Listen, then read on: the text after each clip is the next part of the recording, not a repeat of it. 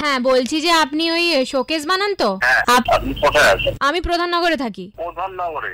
বলছি আপনি কলেজ পাড়াও তো ডেলিভারি দিয়েছিলেন আগে একবার। হ্যাঁ আমি অনেক জায়গায় মাল পাঠিয়েছি। হ্যাঁ আপনাকে না দেখা পর্যন্ত আমার একটা শক্তপোক্ত শোকেস চাই। আগের বারে শোকেসটা যেটা বানিয়েছিলেন ওটা একটু ছোট ছিল, এবার আমার একটু বড় ধরনের একটা শোকেস চাই। আচ্ছা ঠিক আছে। বলছি 300 মিটারের শোকেস হবে, বানাতে পারবেন? 300 মিটার? হ্যাঁ 300 মিটারের শোকেস মানে বুঝতে পারলাম না ব্যাপারটা। মানে অনেকটা স্পেস চাই ভেতরে। 300 মিটার না সেন্টিমিটার? আচ্ছা ওই সুকান্ত কাকুর হাইটটা কত?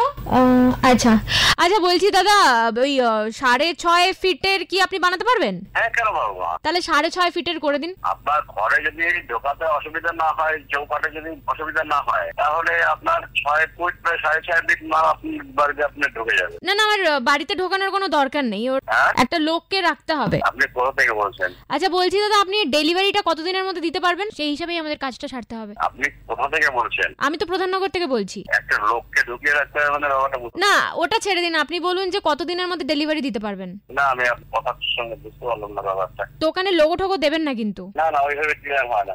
একটা লোককে সেই শোকেসের ভেতরে পুরতে হবে আর কি। হ্যালো আপনি কি সকাল থেকে আর কাউকে পান নাই? আমি না বলছি যে ওই লোকটাকে পুরে আমার জন্য কি আমি কি প্রথম ব্যক্তি?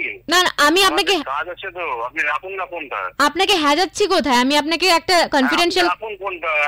আপনার কাছে আমার মাল বিক্রি করার বিন্দু মাত্র ইচ্ছা নাই, রাখুন আপনি। শুনুন না বলছি ওই লোকটাকে ভোরে মহানন্দ জল। রাখুন ফোনটা।